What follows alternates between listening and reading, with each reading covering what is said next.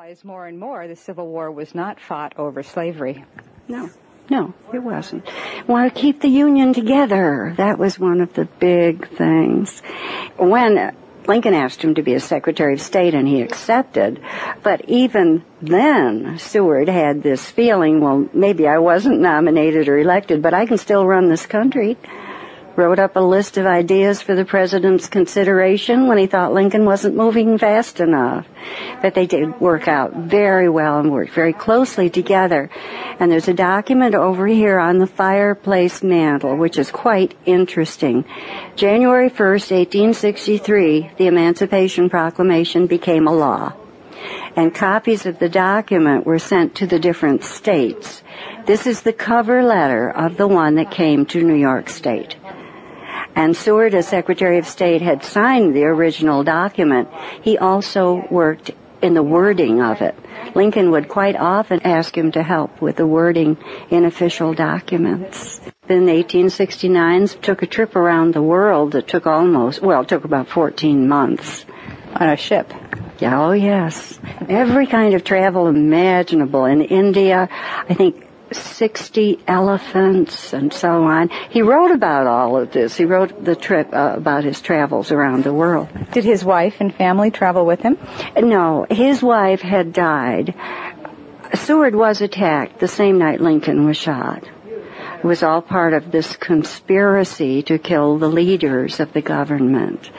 And he was in his home in Washington in bed recovering from a carriage accident. Frances was here in Auburn when the carriage accident happened, so she was called to Washington. And the night Lincoln was shot in the theater by John Wilkes Booth, a man by the name of Lewis Thornton Powell, a follower of Booth, came to the Seward's home and attacked him, very nearly killed him in his bed in Washington. And he attacked not only Secretary Seward, but two of their sons. And one of them very nearly died.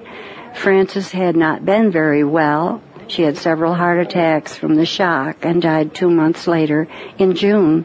So she was really the victim. This was a very sad time. As Seward said, it was the longest, saddest day of that long, sad year. Hundreds of miles we traveled onward, gathering slaves from town to town, seeking. When I first came here to work in 1951, Seward's sister, the last Mr. Seward's sister, lived up the street. Now, she told me quite a few things. She had known Harriet Tubman, of course, and she wrote about riding out there in the carriage with her mother to visit Aunt Harriet. She was Aunt Harriet to everybody.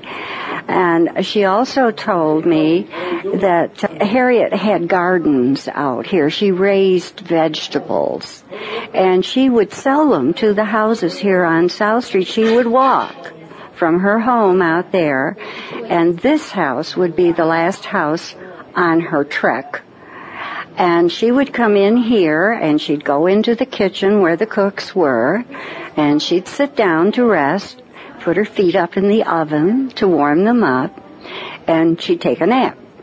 And when she woke up, her basket, which was empty by that time, would be filled with bread and rolls and so on for her to take back home. So the family kept this, and Harriet lived to be well over 90. So we come out of the main house onto the porch.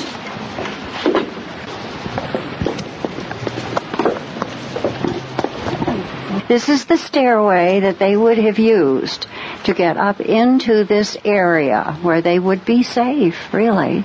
But it's a sort of a dark stairway, and there are no handrails.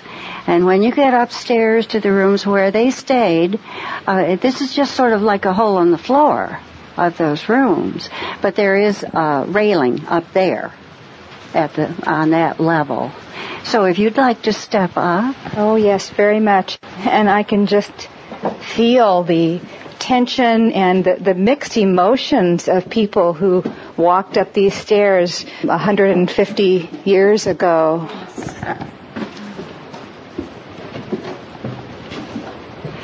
You can see the little windows here that would let light in.